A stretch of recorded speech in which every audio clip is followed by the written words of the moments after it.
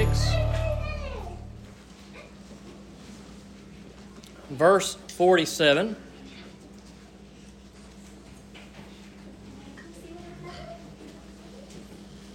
Over the last couple of Wednesdays and Sunday, we have kind of been following the last week of Jesus' life. Jesus rode into Jerusalem that final time humbly on a donkey. Jesus ate that last supper with his disciples and showed true humility as he washed his disciples' feet, giving us an example of how we are to live as followers of Jesus Christ. Jesus proceeded to go with Peter, James, and John into the Garden of Gethsemane, where he prayed and awaited what was about to happen to him. Jesus had come for one purpose and one reason, and that was to give his life on a cross for you and I. And as that time approached, you can tell by Jesus' prayer that this was certainly a difficult time for him. He very well may have been the Son of God, but that did not mean that what he was about to experience was not going to be difficult. And so Jesus prayed in the garden, "Father, if there is any way, let this cup pass from me. But not my will be done, but your will be done." And that's where we take up the story here this morning. Let us pray, and we'll get into God's Word. Father God, we come to you today, and I thank you for your Word. God, there is nothing better that we can read today than your Word. God, there is nothing better than I can say today than your Word spoken to us through those who penned it. So God, I pray that as we have come into this place today, that we are a group that has come into this place looking for you, dear Lord. God, maybe there are some this morning that didn't come into this building looking for you. I pray that even in this moment, that you would convict them. God, that you would open their ears, that you would open their eyes to hear your word, dear Lord.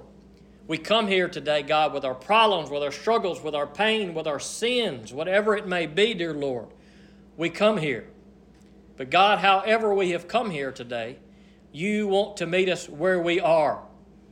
But God, let us look for you. Let us seek you. And God, let us find you today. Let your Holy Spirit speak any word that comes through my mouth. For your glory, dear Lord, take away any pride or any nerves I have. And God, I pray that you would move in the lives of each one of us today. God, that we are not just here to fill a pew and to check a box, but God, we find you. And that when we leave, dear Lord, we take you with us. God, when we leave rejoicing, knowing that Jesus Christ gave his life on the cross so that we could be forgiven. And I ask these things in Jesus' name. Amen. Matthew chapter 26, verse 47. While he was still speaking, Judas, one of the 12, suddenly arrived. A large mob with swords and clubs was with him from the chief priests and elders of the people. His betrayer had given them a sign.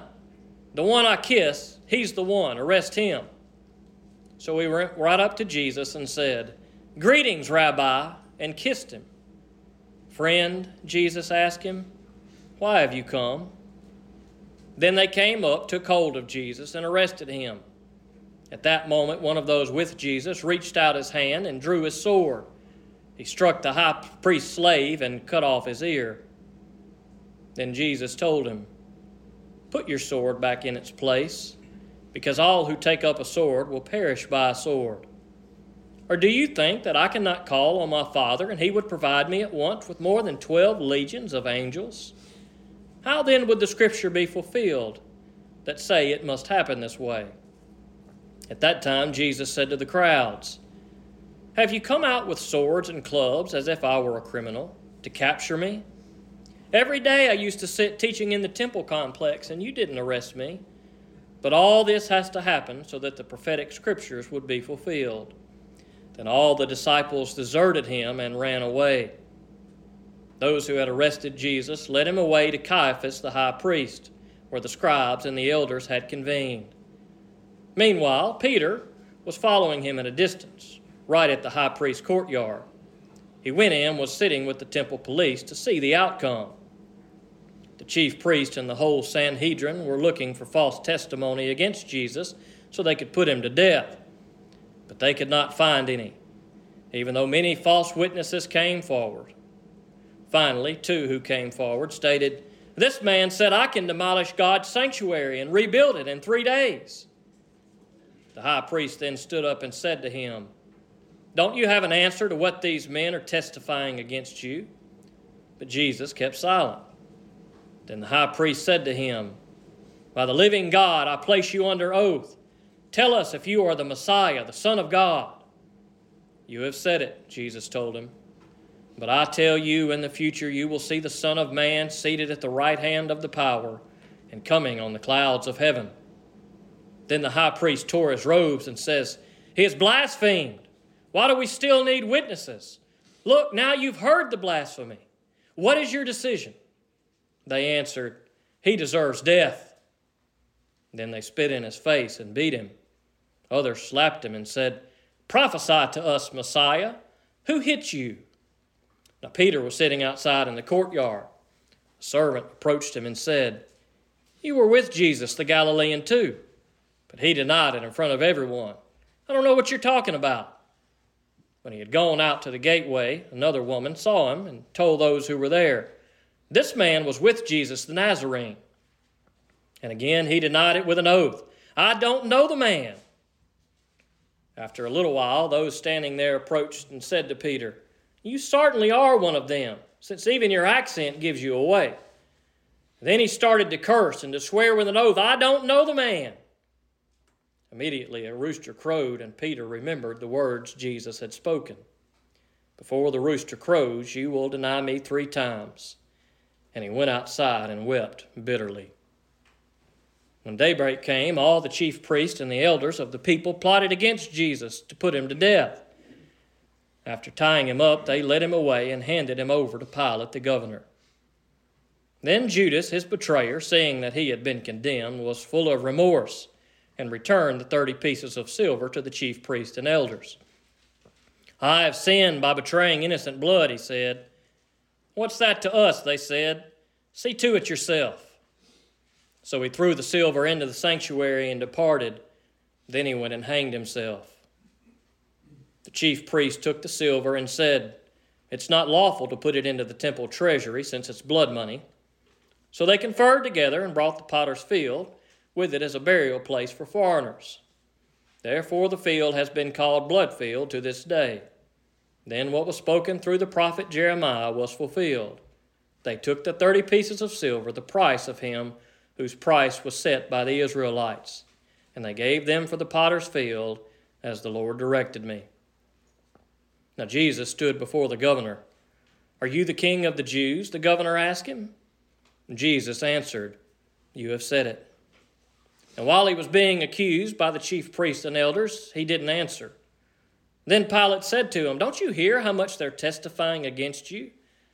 But he didn't answer him even on one charge, so that the governor was greatly amazed.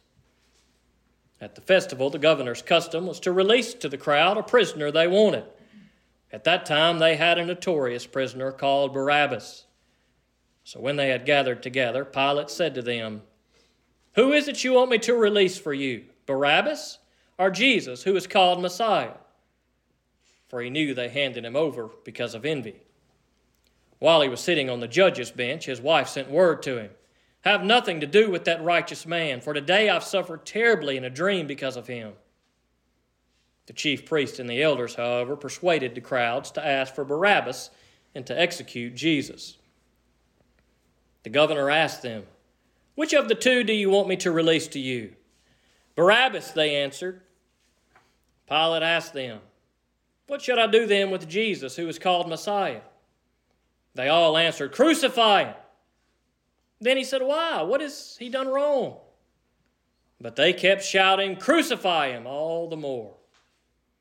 When Pilate saw that he was getting nowhere, but that a riot was starting instead, he took some water, washed his hands in front of the crowd, and said, "I am innocent of this man's blood. See to it yourselves." All the people answered, "His blood be on us and our children." Then he released Barabbas to them. But after having Jesus flogged, he handed him over to be crucified. Then the governor's soldier took Jesus into headquarters and gathered the whole company around him. They stripped him and dressed him in a scarlet military robe. They twisted together a crown of thorns, put it on his head, and placed a reed in his right hand. And they knelt down before him and mocked him. "Hail, King of the Jews!" And then they spit on him, took the reed, and kept hitting him on the head. And when they had mocked him, they stripped him of the robe, put his clothes on him, and led him away to crucify him. As they were going out, they found a Cyrenian man named Simon. They forced this man to carry his cross. When they came to a place called Golgotha, which means skull place, they gave him wine mixed with gall to drink. But when he tasted it, he would not drink it. After crucifying him, they divided his clothes by casting lots.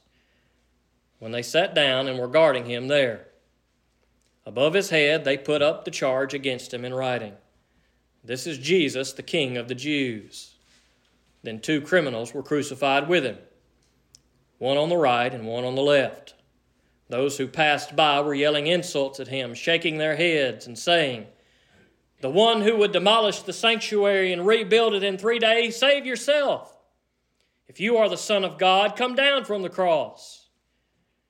In the same way, the chief priests, with the scribes and elders, mocked him and said, "He saved others, but he cannot save himself.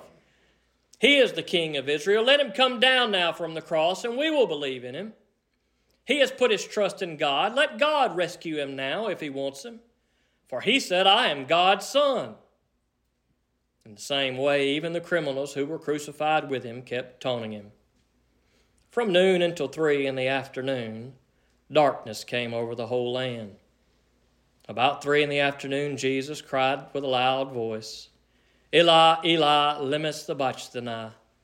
That is, my God, why have you forsaken me?" When those standing there heard this, they said, "He's calling for Elijah." Immediately one of them ran and got a sponge, filled it with sour wine, fixed it on a reed, and offered him a drink. But the rest said, "Let's see if Elijah comes to save him." Jesus shouted again with a loud voice and gave up his spirit. Here, Jesus Christ, the Son of God, the Savior of the world, who had sinned in no way, who had done no wrong, was betrayed by one friend. He was denied by another. He was beaten and mocked by his own people, and they chose a sinner over a Savior. What would we have done had we have been there in that day? Would we have been like Judas? Would we have betrayed Jesus for some of the possessions of the world? Perhaps you say, "Not I." But then again, maybe we do it every day. Maybe on a regular basis there are things that God calls us to or not to, and we choose the world over Jesus. We may not want to admit it, but maybe we are no better than Judas. Perhaps we are no better than Peter. Perhaps we would sit here today with all the boldness in the world and say, "Jesus, I would never deny you." But yet even Peter, who had walked side by side with Jesus, when it came down to it, he denied Jesus. And perhaps you and I do the same thing. Perhaps if we had been in the crowd that day, we would have been the ones who would have been cheering him on. Perhaps we would have been the ones who said, "Crucify him." You say, "Not me." Maybe us. You say, "If I would have been in the crowd that day, I wouldn't have chosen Barabbas over Jesus." But perhaps you would have. And perhaps you do. Because every time we choose sin over the Word of God, over what Jesus Christ commands us to, are we not making the same decision to choose the sinner over the Savior, to choose the sin over the Son of God? And so you see, we may look at this story and say, those horrible people, But maybe if we are honest, if we looked in the mirror, we could say the same of ourselves. But of all that those people did to Jesus, and of all the ways that we betray Jesus and deny Jesus and choose our sin instead of Jesus, Jesus still went to the cross. And he did it for them, and he did it for you and I. Now, I believe if we were to ask Jesus today, Jesus, was it worth it? For all that those people did to you, for all that these sinners sitting in Enterprise Baptist Church on April the 9th, 2023, for all that they have done, dear Lord, for all the sin that they continue to do, Jesus, was it worth it? I believe the answer that Jesus would say would be yes. It was worth it.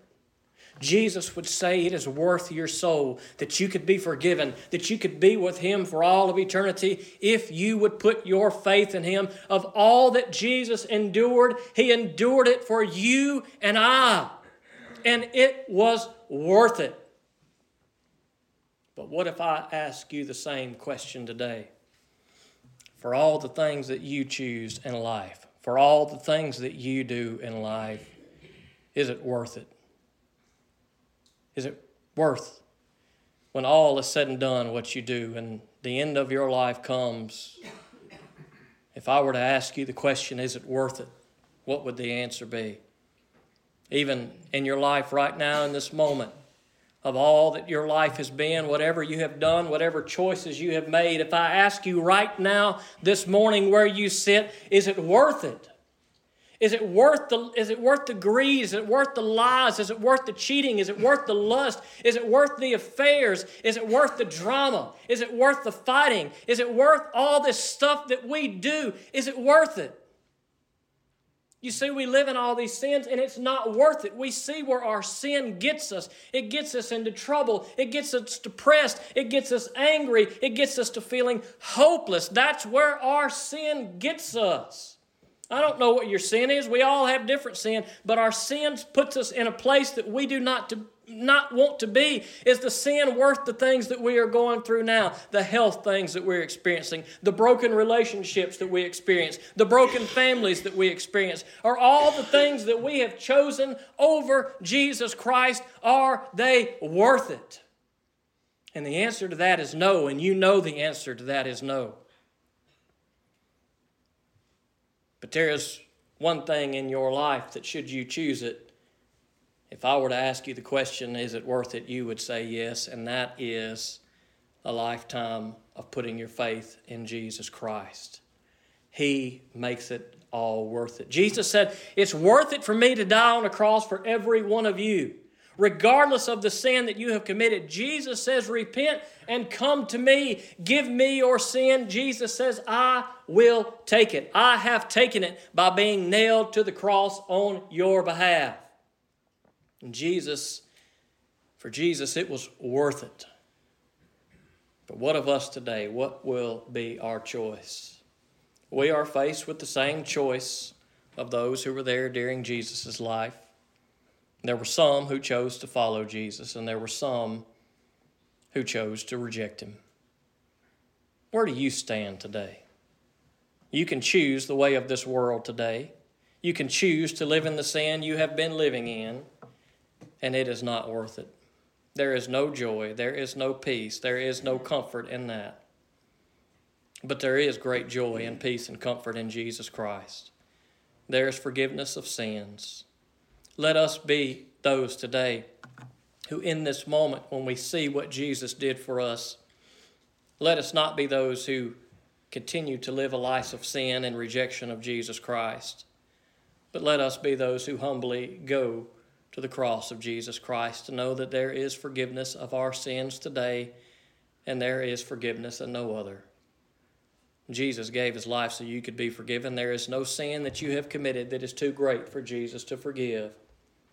You may say, well, you don't know what I've done. I don't know what you've done. I don't need to know what you've done. Jesus knew what you did the day that he gave his life on a cross, and he died for you anyway. If you've not put your faith in Jesus Christ, I pray today that you would repent, that you would put your faith in Jesus Christ, that you would live for Him. Maybe today you've come here and you've done that. Maybe you've put your faith in Jesus, but maybe you have been living for the world and you realize that there is no joy in the world. You realize today that living for the world is not worth it. But I want to tell you, if you put your faith in Jesus and trust Him, it will be worth it for all of eternity. Let us pray. Father God, we come to you this morning and we thank you for your good word, dear Lord. I pray, God, that you help us to recognize what Jesus did on our behalf. God, I pray that you would help us to look long and hard at our lives so that we are not those who betray Jesus for the love of the world. God, that we are not those who deny Jesus when the going gets tough. God, that we are not those who choose sin over a Savior. But the fact of the matter is, God, we are all of those things. We are betrayers and deniers and sin choosers. But Jesus went to the cross for just those type of people. So God, we thank you for Jesus and what He did. God, I pray that if there are any in this room that do not have faith in Jesus today, that they would repent of their sin. God, that they would no longer choose the ways of the world, but they would choose to follow Jesus Christ. God, maybe there are some here today and they are yours, and they have put their faith in you and they followed you at one point, but God, maybe their life has led them down a path that's led them away from you. God, I pray that everyone in this room would repent today. Should there be something we need to repent of, let it come to our hearts and let it come to our minds in these next few moments as we sing, dear Lord. God, we thank you that we can come here today. We thank you for this passage of Scripture, this reminder. And God, I pray that above all, that everyone in this room today would know that you love them. God, you know where they are. You know the sin that they have committed. You know the choices that they have made. And God, perhaps there are some in this room that are tired of living the way that they have lived. God, let them know today that there is freedom in Jesus Christ. And I pray, God, that even in this moment that they would repent and ask for forgiveness of their sins. God, and if one has put their faith in Jesus Christ today for the first time, God, I pray that as we sang, they'd come forward so we can rejoice with them and we can baptize them, dear Lord, just as Jesus has commanded us to do. And I ask these things in Jesus' name. Amen.